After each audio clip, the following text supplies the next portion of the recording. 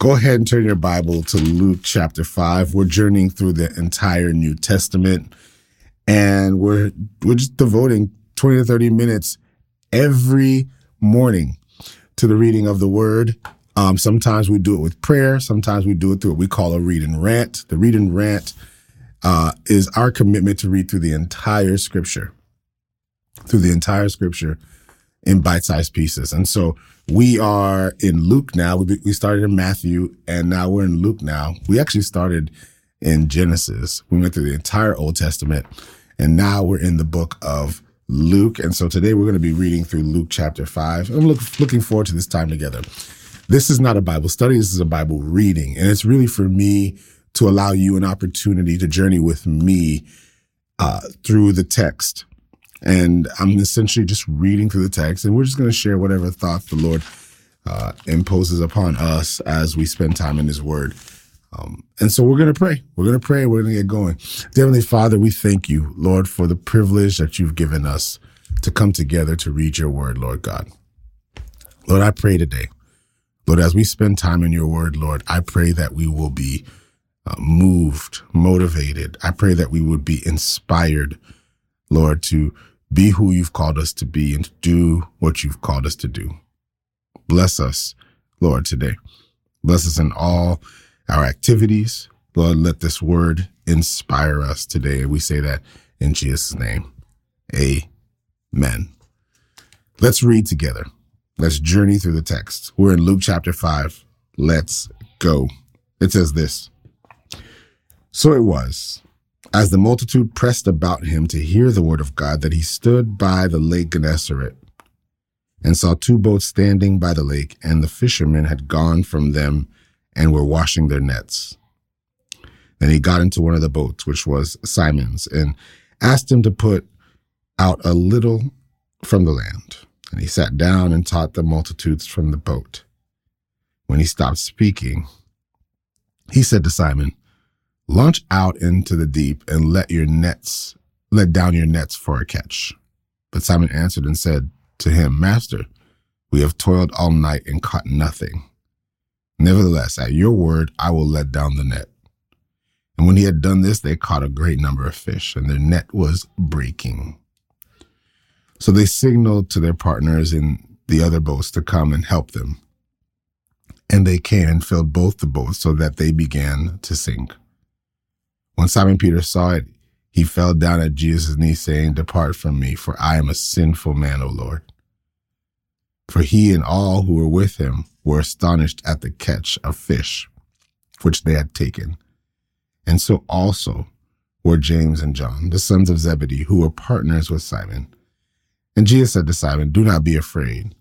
From now on you will catch men." So when they had brought their boats to the land, they forsook all and followed him. And it happened when he was in a certain city that, behold, a man who was full of leprosy saw Jesus, and he fell on his face and implored him, saying, "Lord, if you are willing, you can make me clean." Then he put out his hand and touched him, saying, "I am willing, be cleansed." Immediately the leprosy left him. And he charged him to tell no one, but go and show yourself to the priest and make an offering for your cleansing, as a testimony to them, just as Moses commanded.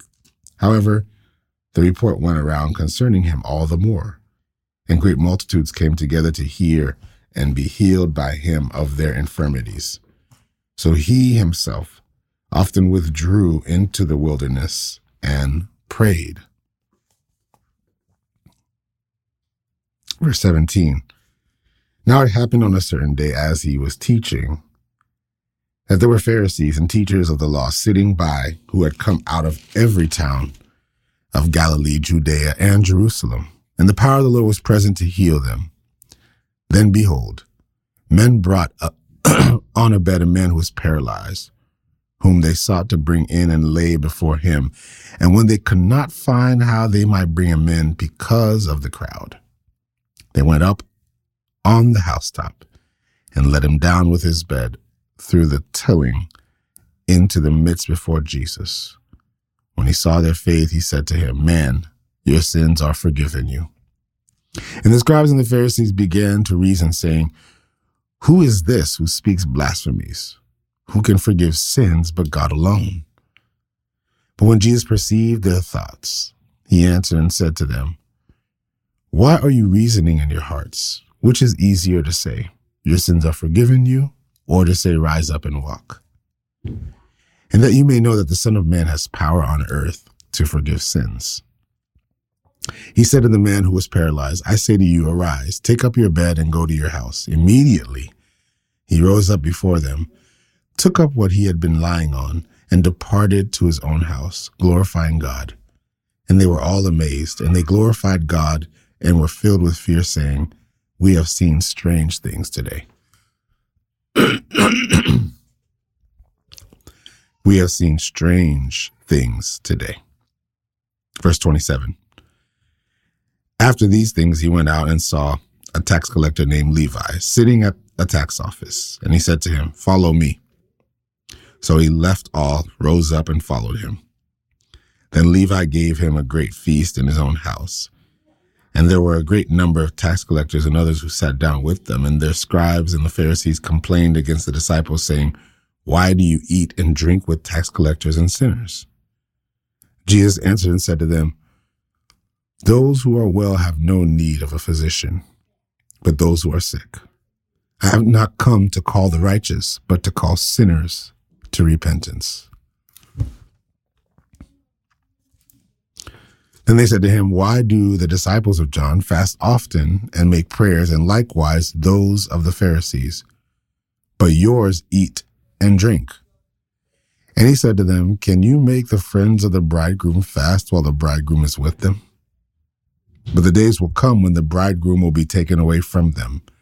Then they will fast in those days." Then he spoke a parable to them. "No one puts a piece from a new garment on an old one. Otherwise, the new makes a tear, and also the piece that was taken out of the new does not match the old. And no one puts new wine into old wineskins, else the new wine will burst the wineskins and be spilled, and the wineskins will be ruined. But new wine must be put into new wineskins, and both are preserved. And no one, having drunk old wine immediately, desires new, for he says the old is better." Chapter 6. Now it happened on the second Sabbath, after the first, that he went through the grain fields, and his disciples plucked the heads of grain and ate them, rubbing them in their hands. And some of the Pharisees said to them, "Why are you doing what is not lawful to do on the Sabbath?"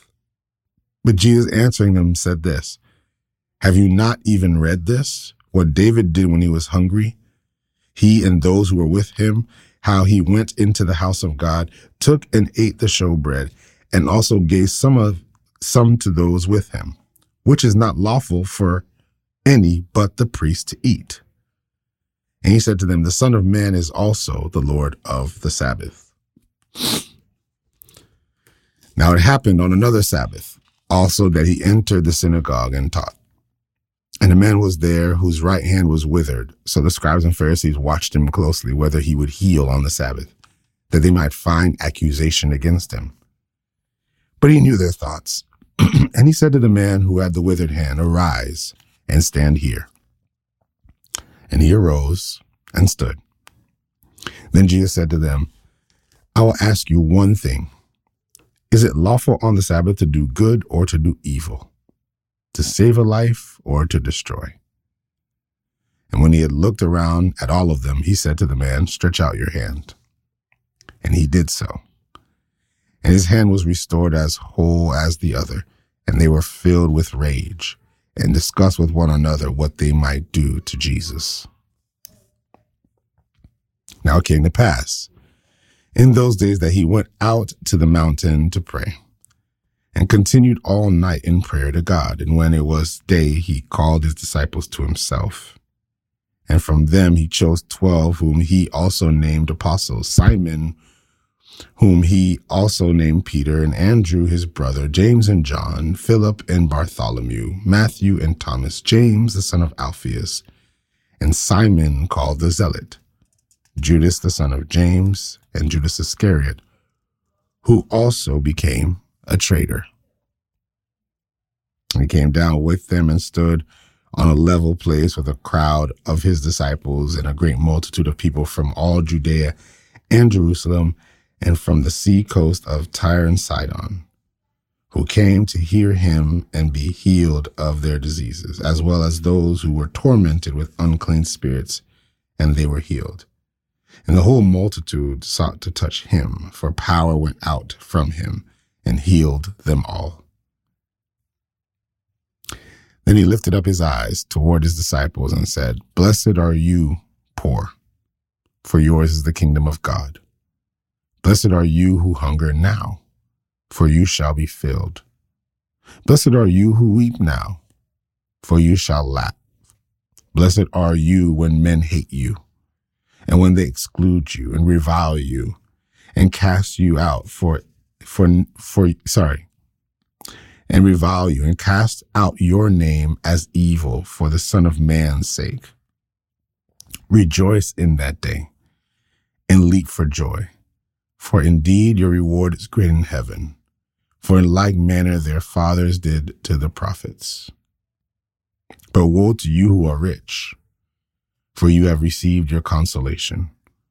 Woe to you who are full, for you shall hunger.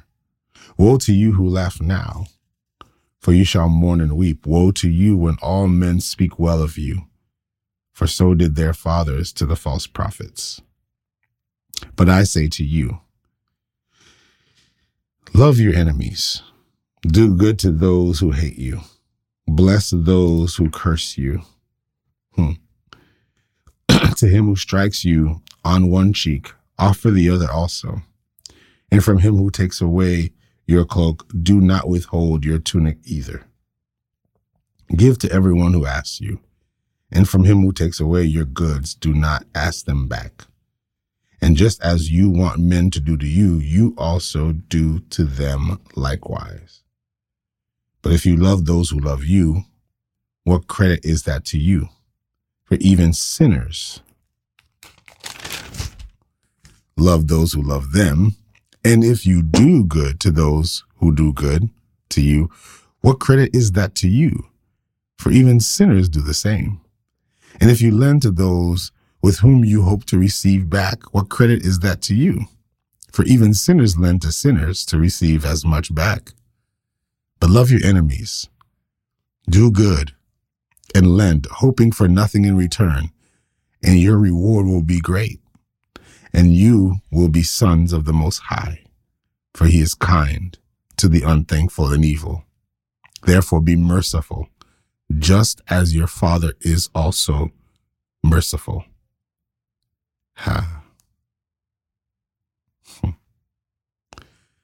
Judge not, and you shall not be judged. Condemn not, and you shall not be condemned. Forgive, and you will be forgiven. Give, and it will be given to you. Good measure, pressed down, shaken together, and running over, will be put into your bosom. For with the same measure that you use, it will be measured back to you. And he spoke a parable to them. Can the blind lead the blind? Will they not both fall into a ditch? A disciple is not above his teacher, but everyone who is perfectly trained will be like his teacher. And why do you look at the speck in your brother's eye, but do not perceive the plank in your own eye?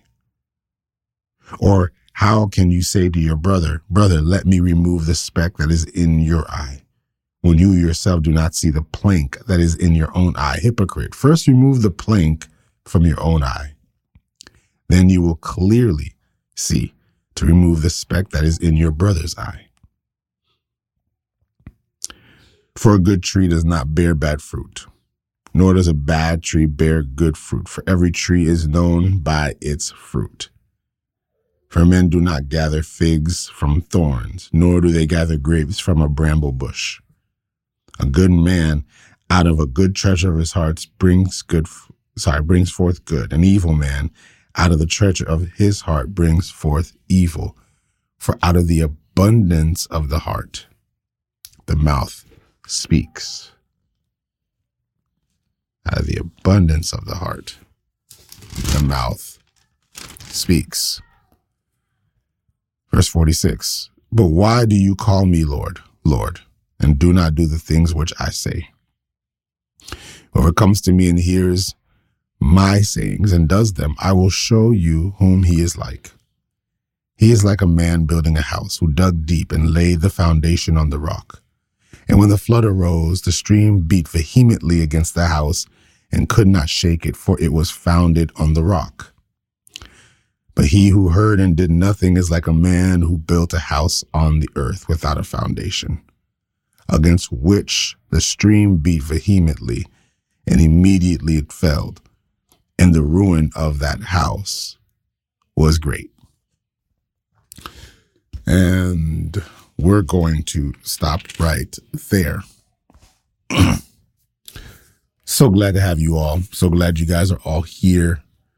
I love the fact that I've got my TikTok fam here today. Good to see you, TikTok fam. Good to see all of y'all. So good to see my IG fam. Good to see all of you. Glad you're all here.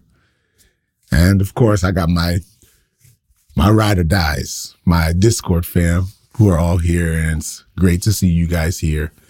I'm glad that you guys are gathering with us. If you aren't on Discord, I encourage you, join our Discord fam, okay?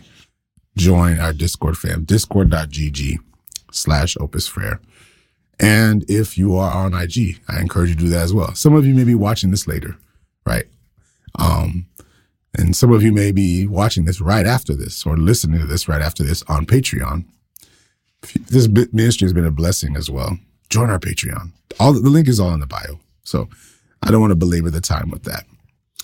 But I love having you guys come and join us and be a part of what we're doing.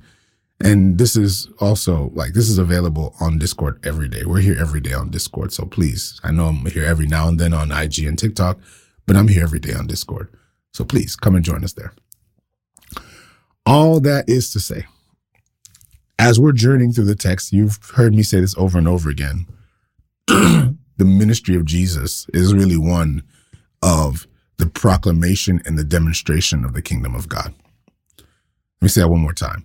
The ministry of Jesus on earth was the proclamation and the demonstration of the kingdom of God. The only thing I've done is I've tried to reorient your thinking about the gospel. Because I think a lot of people, when they talk about what the gospel is they talk about the gospel as something, as the Bible, sorry. They talk about the gospel as, well, if somebody is preaching the Bible to me, then they're preaching the gospel. No, that isn't true. I'm going to tell you a couple of reasons why that isn't true. That isn't true because how could the early church have preached the gospel when they didn't have the Bible for over 2 centuries?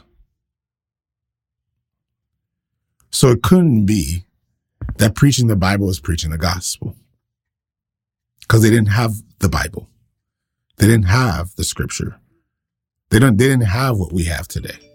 They didn't have the privilege of having this nicely codified organization of books and letters put together.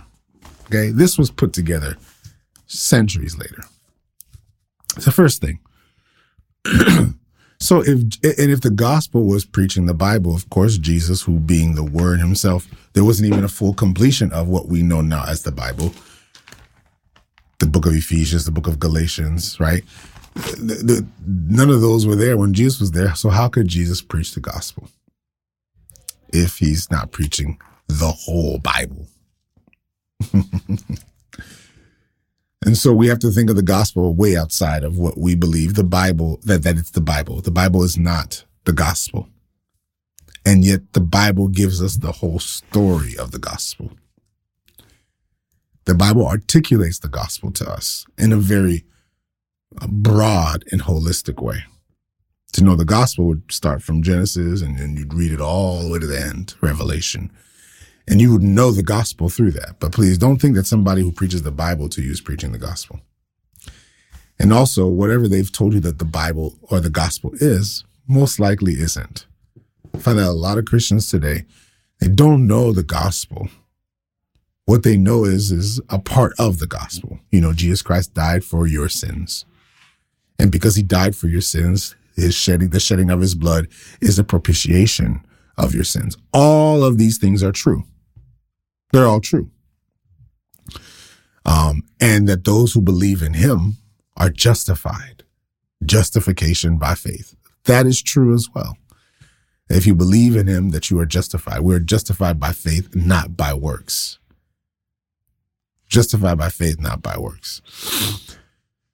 But here's what's interesting to me, and it's a little side note here, is while there are some who say, well, I've got a more accurate understanding of the Bible, or our church preaches the gospel. This thing is I find this particularly interesting for me, is I've walked into different kinds of churches.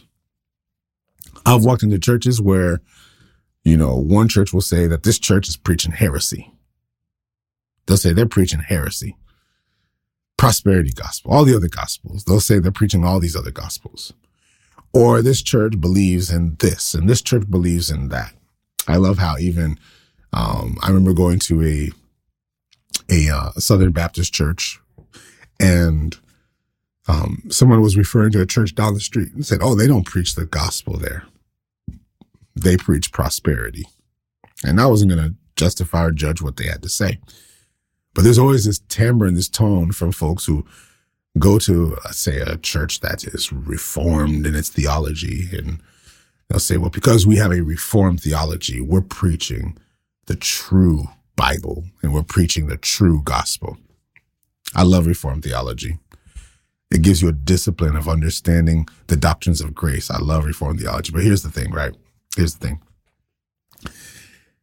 Is that even in those churches, and this is going to be tough that I say it like this, but I got to say it, that even in those churches, I am flabbergasted by how untransformed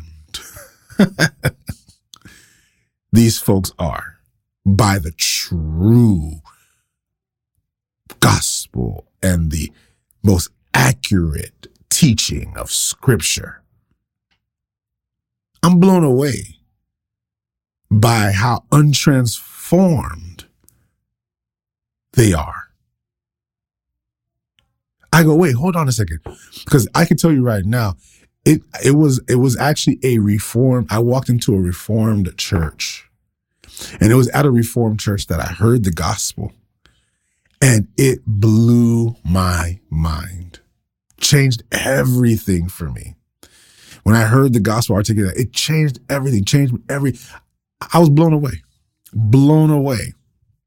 by it. And I can tell you there's something so profoundly inspiring when the gospel is taught to you with accuracy, with boldness. It is a powerful and it's a beautiful thing. It is a beautiful thing. But let me back up for a second. Because if you have been in reform circles for long enough, and I've been in all the circles, you know, I always say I'm more of a bridge than I am on an island.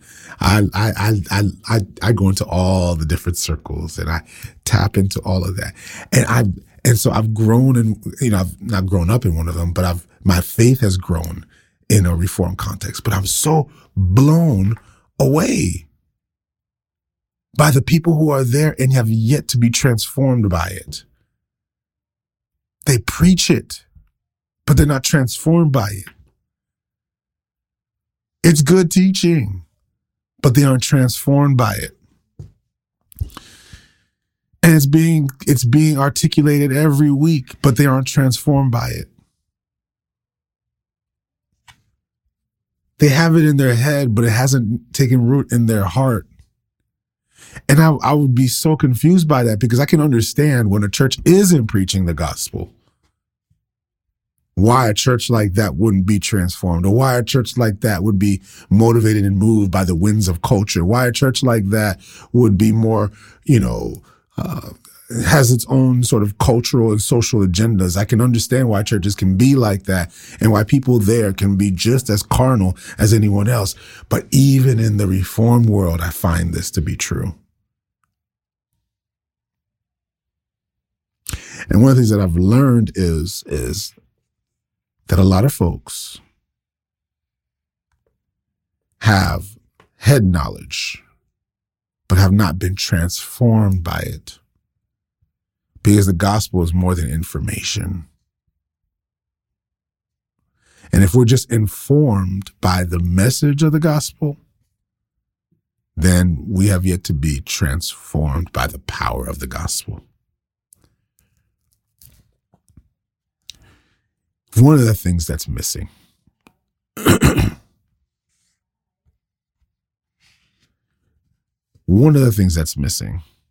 is, I'm sorry, I was distracted. I see there's a whole conversation going on right now on my Discord, because y'all lit on Discord right now. One of the things that's missing is that we preach the gospel from just one lens and from one angle, but we don't preach the full gospel. Because if the gospel is, what is off the top, Jesus died for my sins, and my faith in him allows me to cash in on the propitiation of his blood. That's great. Saved by grace through faith. All good. These are all parts of the full message of the gospel. But Jesus preached the gospel. And if it required Jesus' shedding of his blood for the gospel to be preached, then there's no way that Jesus could have preached the gospel before his death and his resurrection. Remember, I challenged you guys. I was challenging my folks on Discord on this. And I'm going to continue to challenge because I'm unpacking things. Because there is still some religion, even in, quote unquote, the pure gospel teaching and preaching Reformed circles. Is we miss that the message of the gospel is a message of the kingdom. The gospel is the good news of the kingdom. The gospel is the good news that the king is here. The king is here. That's right, Josh. We have a new king. We have the king. And it's about his kingdom. That's the gospel. And how does that change things? It changes things because we, by the sacrifice of his blood, have been given access as co-heirs of the kingdom. This is the royal priesthood. This is the royal family that we're in. Is now we are part of this kingdom. We get to partake in this kingdom. What does that kingdom look like? Doesn't look like the kingdoms people talk to you about. Doesn't look like politics. It doesn't look like conservatism versus liberalism. It doesn't look like communism or fascism. It doesn't look like the governments that we like to impose and say that, no, Christ is above all of that. But Jesus is preaching about a kingdom, and this kingdom is not just physical. This kingdom is spiritual. It is a spiritual reality and a physical reality. And where Jesus comes, he announces and pronounces the kingdom. Everywhere Jesus goes, we see how the kingdom is being manifest. Jesus is bringing the kingdom, the presence of God on earth. He says in this prayer, your kingdom come, your will be done. If there's any gospel that we're preaching is the gospel of the kingdom. And the kingdom is one that rules in each and every one of our hearts. We all ought to submit to that kingdom. Every one of us ought to submit to this kingdom. It is a way to live, but it's more than just a way to live. I love that you say that, because with every kingdom, there's a culture. Yes. With every culture, there are values, there's perspective. I love that. All that is true. And the question that I ask is, what really motivates us? What really drives us? Like, what's the purpose of our lives? Because religion is a kingdom that is not the kingdom.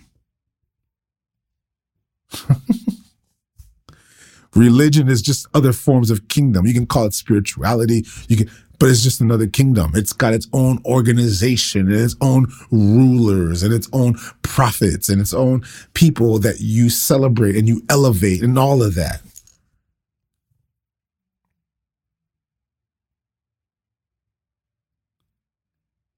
Oh, yeah, there's more to Christianity. I love how you say that. There's more to Christianity than American conservatism. Matter of fact, I'm not going to get into that right now. Okay, the American brand of Christianity ain't it. There's so much you can learn if you leave your little hole, right? If we would leave our little holes, there's so much more that we could learn. Because the American brand of Christianity ain't it. But it's being dismantled. Wow, I'm ranting today, but I'm going to get to my point. But it's being dismantled even now. People say, well, the church is declining. I beg to differ. The church ain't declining. The church is realigning. It's not declining. For a while, the church has been dead. It just looked like the church. But the church has been masquerading as politics. I love that. I've seen that tweet. If Paul saw the church in America, we'd be getting a letter. It would be, I don't know what you would call them, the letter to the Americans. We would be getting a letter. We'd probably get like a 5-part series, and it would not be a good letter. Okay, we can talk about Paul's letter to the Corinthians. We'd be getting all kinds of letters. Paul would be hot. Oh, snap. Paul would be hot. Paul would be shut all this down. It'd be straight fire. Okay, he would get one of the disciples, and even if Paul was in prison, he'd be like, yo, take this to them right now. Nowadays, we'd be getting an email. That's what it would be. It would just be an email. The letter to the Americans. Okay? The letter to the Americans. Paul would be TO'd.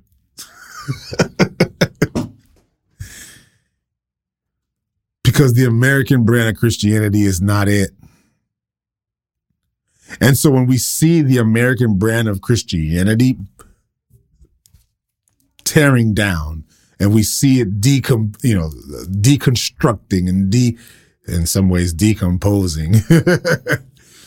When we see that happening, he goes, oh my gosh, the church is in crisis. The church in America is in crisis. Fam, the church has been in crisis for a long minute. It's been Church Inc. for a long minute. It's been Church Incorporated for a long minute. It's been just 501c3 for a long minute. We just throw a little Bible on it for a long minute. It's been that way for a minute. PS, PPS, PPPS, PPPS. Paul's gonna be like, all right, listen, letter number 6. All day, all day. So when we see it, I wouldn't say the church is in decline. Actually, I see a rebirth. I see a resurrection. I see us going back to the basics. And of course, the Pharisees are going to have a problem with that. Right. Of course, the Pharisees are going to have a problem with that. You didn't just see how they were snapping on the folks in the Asbury revival. They ain't even been there. I haven't been there. So I can't judge. I can't determine what's going on there. But I just find it so interesting how the religious are quick to criticize something as simple as a people, a group of young folks who have been moved by the Holy Spirit and won't cease to stop praying and worshiping. Well, what gospel are they preaching? What doctrine are they preaching? What this, what that? Fam, have you even been there? Quiet your mouth. Slow it down. Relax.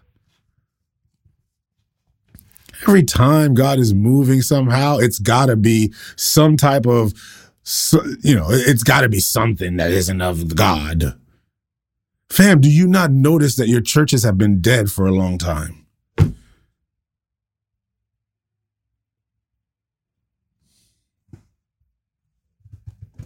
I'm sorry. I don't want to get upset. I'm going to calm down.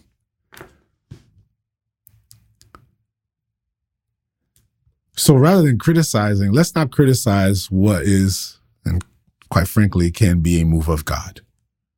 I'm not here to judge it. I'm not here to support it because I haven't been there. But man, am I encouraged by it.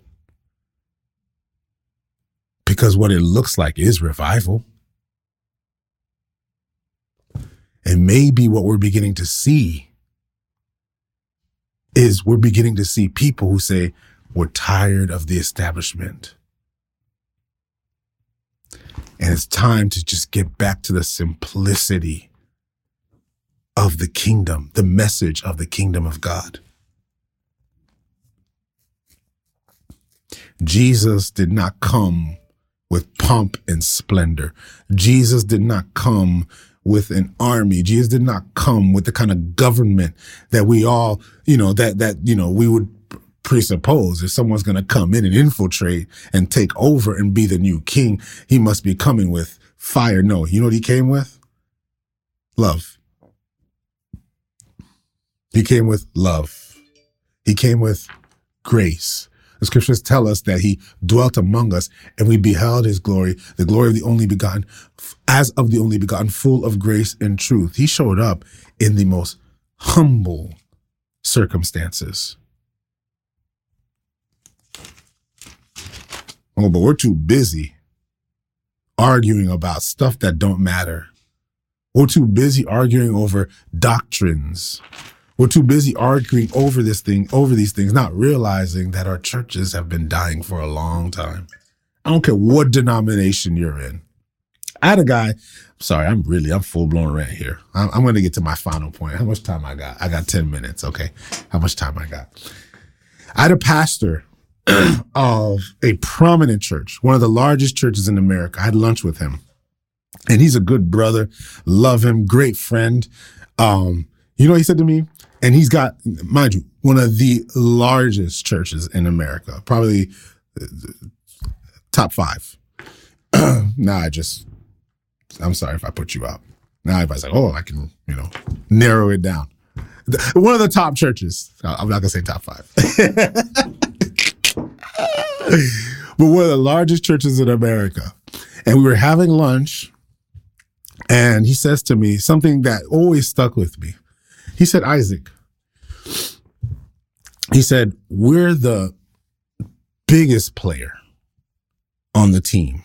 If the church were a team, the capital C church in America, if it were a team, we're one of the best players on the team. He said, we're the biggest church within a couple 100 miles, maybe 1,000. We were the largest churches in America. People would say that this church is winning.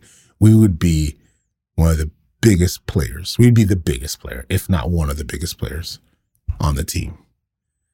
And I'm listening. I'm like, okay, I want to see where he's going with this. Where's he going with this? He says, but Isaac, what's the point of being the biggest and best player on a losing team. I'm like, okay. Hey, what's the point? He said, it doesn't matter what your church is, non-denominational, denominational, Presbyterian, Pentecostal, Baptist, Southern Baptist, Missionary Baptist. Even the Baptist people can't come into agreement with each other. There's all kinds of Baptists, be it because of racism or be it because of cultural differences, be it because of doctrinal differences. Even the Baptists can't agree. One says there's the full gospel. Oh, Lord Jesus, there's full gospel because somehow there's part gospel. And there's all these other denominations, and even the Presbyterians can't agree, y'all. There's PCA, PCUSA, there's Foursquare, there's all these denominations. I sit there and I look, I'm like, dang, we can't even have one Presbyterian denomination. There's like 6 of them. Because we can't agree. And I'm looking at all these denominations, and he says, look at all the denominations, look at all the churches, and look at all of them. We're all losing. We're all losing. Oh my gosh. And he says, what's the point of being the best player on the losing team? Man, he had me ready to like jump out the table and start twirling. And I was like, oh, snap. Oh, snap. Get me an organ. I was ready to go.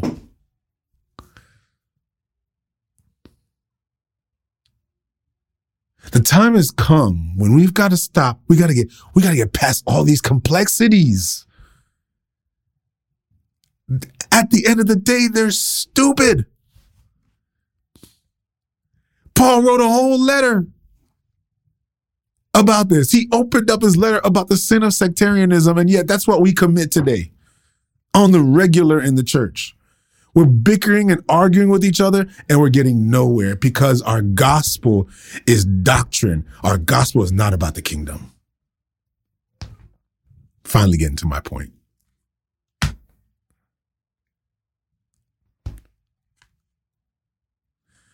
The gospel is about the kingdom and about your doctrines and about, well, my doctrine is more accurate than their doctrine. Paul was so unperturbed and unconcerned about those things.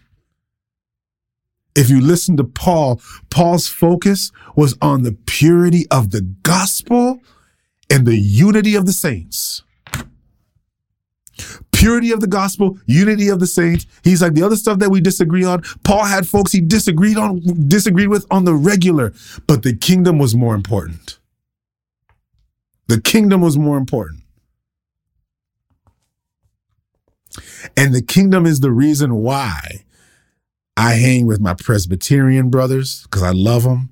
And the kingdom is the reason why I hang with my Pentecostal brothers.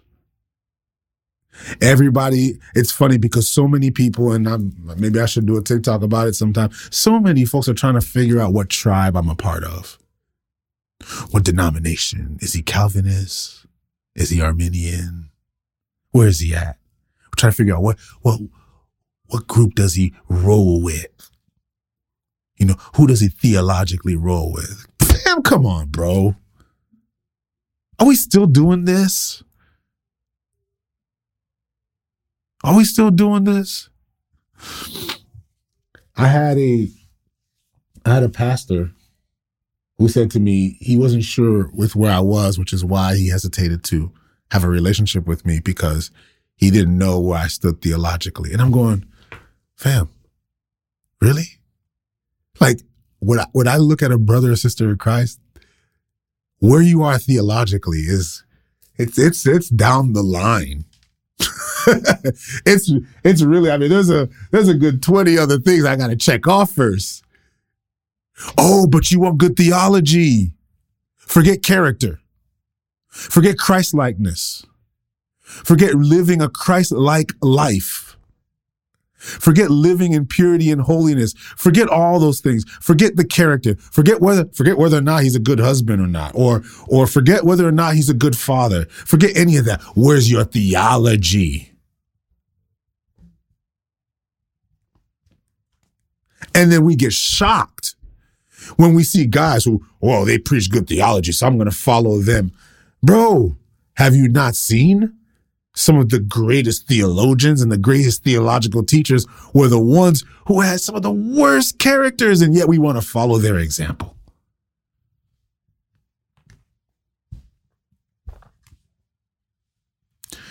And so we're busy looking at everybody else's specks when we got a massive plank in our eyes.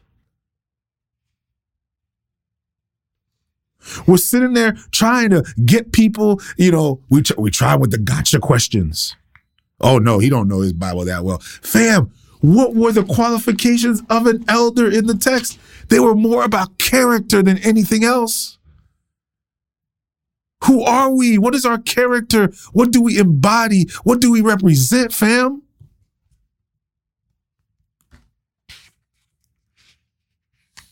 I'm telling you right now, if Paul showed up, Paul would have a multi-volume letter for sure for the American church.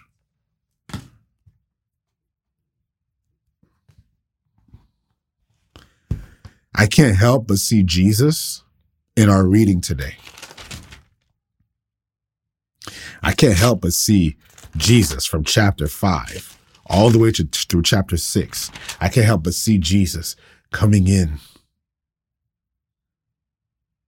and doing the work that he's doing, proclaiming and manifesting the kingdom of God. I can't help but see it in today's context and realize the American church would hate Jesus.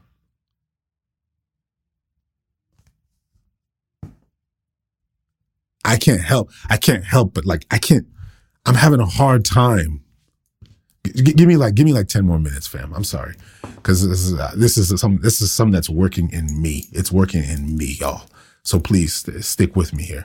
It's working in me, but I'm so, about this. That this is the state of our church today. That if Jesus showed up to our churches today, the church would have a problem with it. The church would have a problem with it. They'd see Jesus pulling out a tent somewhere and just preaching the kingdom, and they would be questioning him. What is he doing? What is he doing? What's his agenda? What's his theology? What seminary did he go to?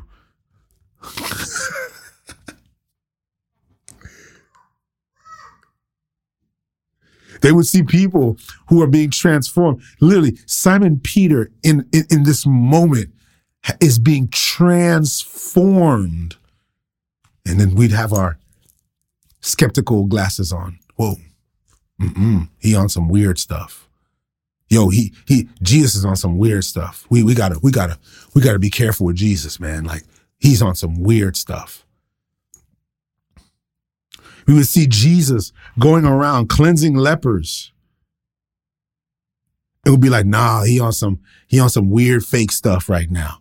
That's right. Jesus is on some, he on something. We gotta just think about where the American church is today. And I'm sorry, I'm going to stop saying the American church. Let me back it up. The Western church. The Western church, and the reason why I say that is because the Western church is occupying the Caribbean.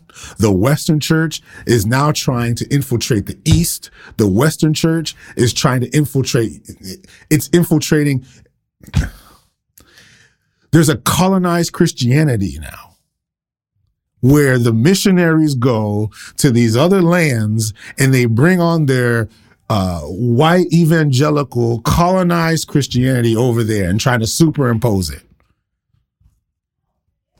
They try to bring their conservative Republican theology over there. So let me stop saying American Christianity, because American Christianity has infiltrated.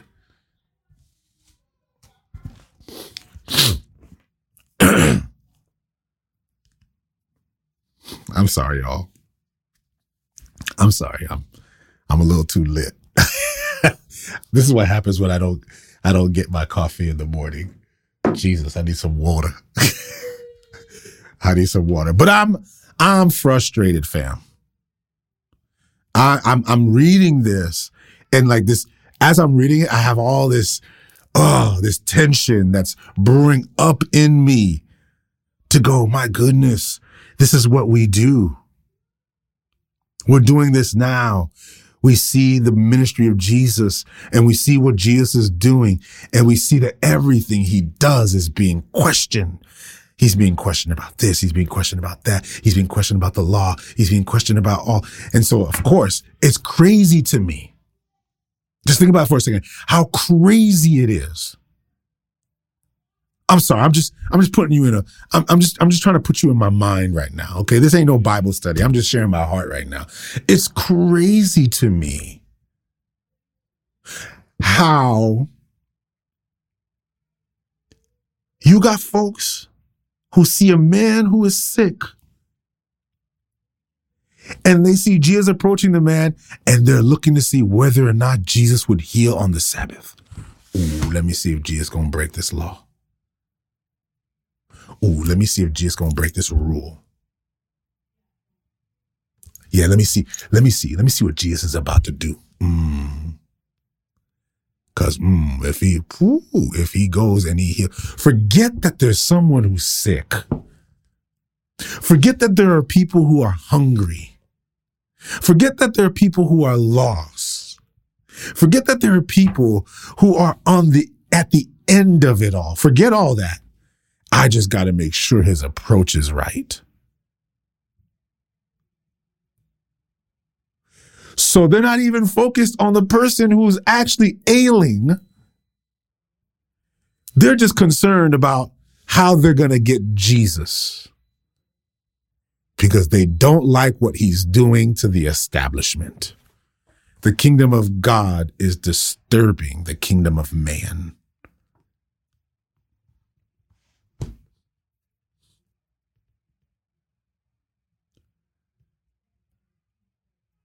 And of course, soon as he heals the man with the withered hand, got him. Got him. And Jesus says, I will ask you one thing. Is it lawful on the Sabbath to do good or to do evil, to save a life or to destroy? They would have a problem with Jesus today.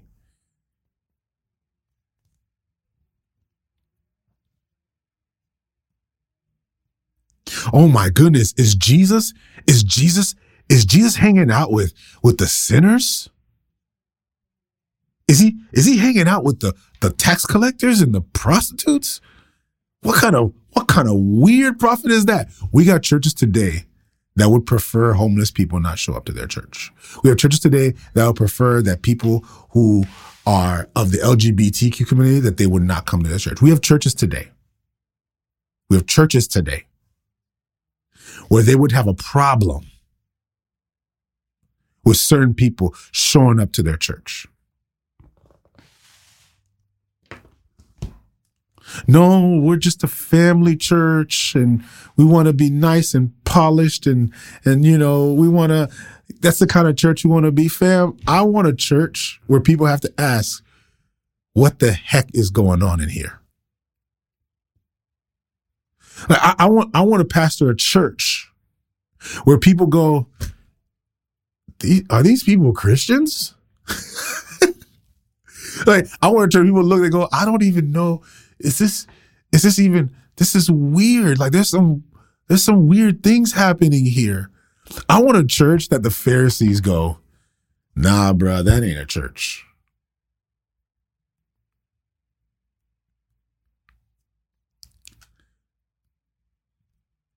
In today's age, it would be, bro, is Jesus at the bar with this trainee drinking a juice while she's sipping on, or he's sipping on her liquor? Is that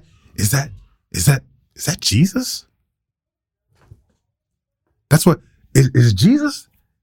Is Jesus talking to the big tax fraud criminal? Is like, is Jesus like chilling?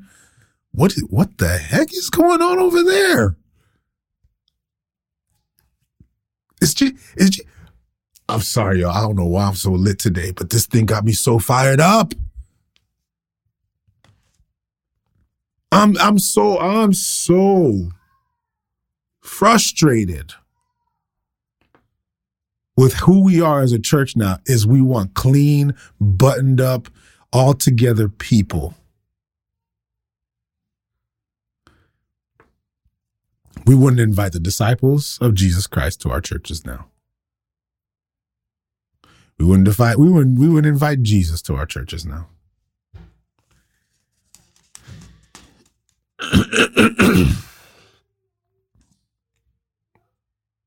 And I see what Jesus teaches, and man, it gets people hot.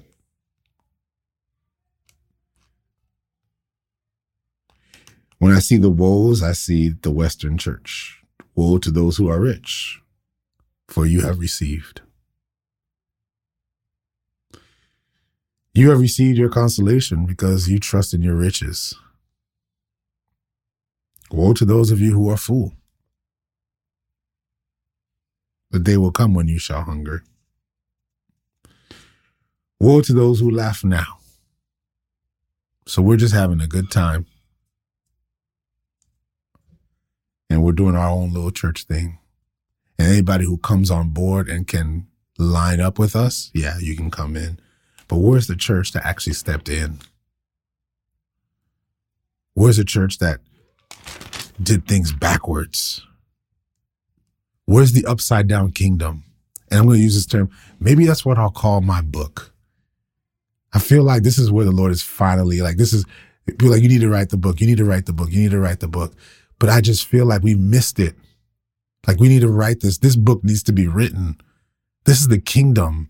It's upside down. It's not the kingdom that you are familiar with. It's an unfamiliar kingdom. And I feel like everybody's missed it. And so when we talk about the gospel, we leave the gospel with Jesus died for my sins and my faith in him gives me access into heaven. And God's like, no, I'm trying to bring heaven through you. And so we miss it. Because now Jesus and his blood is just a ticket to heaven. Some of you don't even believe in the ticket. You simply are still working for it.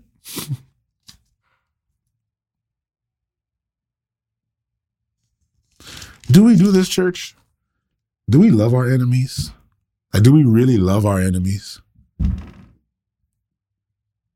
Huh? Do we really love? Do we really love those who hate us? Like, do we bless those who curse us? Do we really do that? Like, let's just think about that for a second. Do we really do that? This is what the kingdom looks like. Do we really, like, do we turn the other cheek? I know people say, well, if somebody punches me, I'm going to punch him back. I will definitely defend myself. That's not what he's speaking about here. What's your posture? And I love that you say that. Do we just tolerate them? Because some people go, well, I'm at the point where I tolerate them. No, Jesus didn't say tolerate your enemies. He said love your enemies. Jesus didn't say, just deal with them. No, he said love them. Do we lend money waiting to get it back? Like, he's literally saying, if you're going to lend money, lend it without expecting it back. Oh, no, that ain't me. I'm not going to do that. This is what Jesus does. And you know what he says? He says, ready for this? And I'm done. After this, I'm done. We'll rant on Friday. He says, sinners do this. Every other kingdom does the opposite. Every other kingdom will love people who love them. Every other kingdom does that. Every other kingdom, they do the opposite. Every other kingdom will bless those who bless them. Partnerships, alliances, collaborations, cliques. Every other kingdom does that. My kingdom does more than that. My kingdom loves the ones who hate me. This is the kingdom that sits above all kingdoms. This is the kingdom that will prevail. This is the kingdom that Jesus proclaims.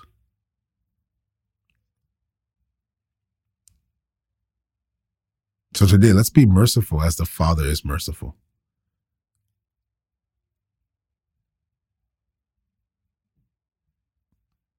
Let's be merciful as the Father is merciful. Last thing. Notice what he says. Judge not, and you shall not be judged. Condemn not, and you shall not be condemned. Forgive, and you will be forgiven. Give, and it will be given unto you. We only use this for money. It's always in the preaching. It's always in the giving part of the service when they say, give and it will be given unto you in good measure, pressed down, shaken together, running over. And then you got the organ going just to make sure people get riled up to give money, right? While that may be true, that's not what he's talking about here.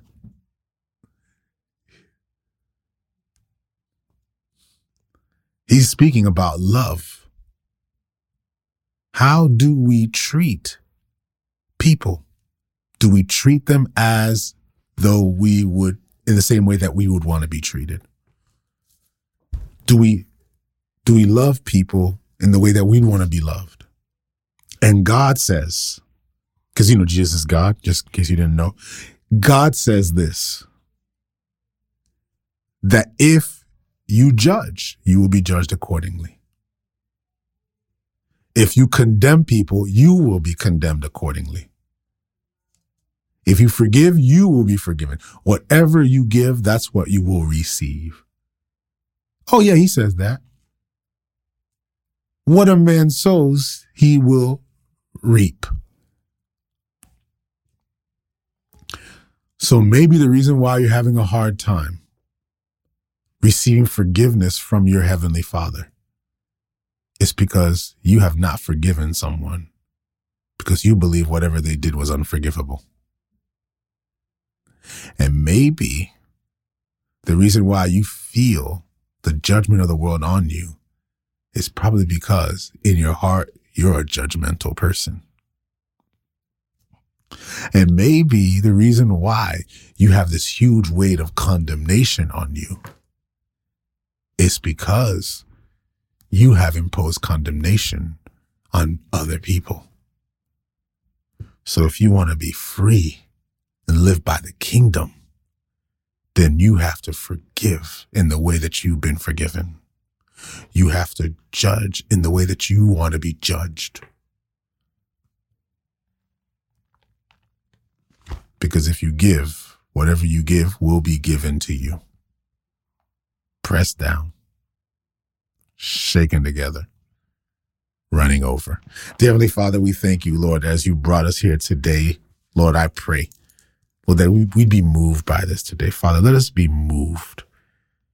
Father, there's so much, Lord, that we can be convicted of in our time today in reading your word. But Father, I just pray today, Lord, that we would, Lord, reorient our hearts to yours, to be led by your Spirit, to live as you lived.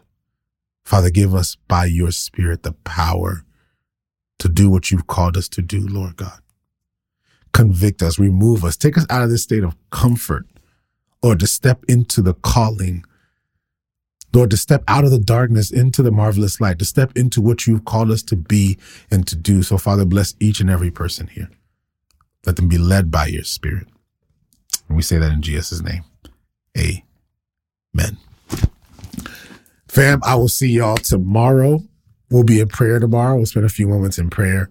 And I encourage you as well, join our Discord. I will post this, guys, but join our Discord community, discord.gg/opusfrere. And this episode will be available right away as well on Patreon. So I'll post it on Patreon for you all. But it will also be available in about a month or so.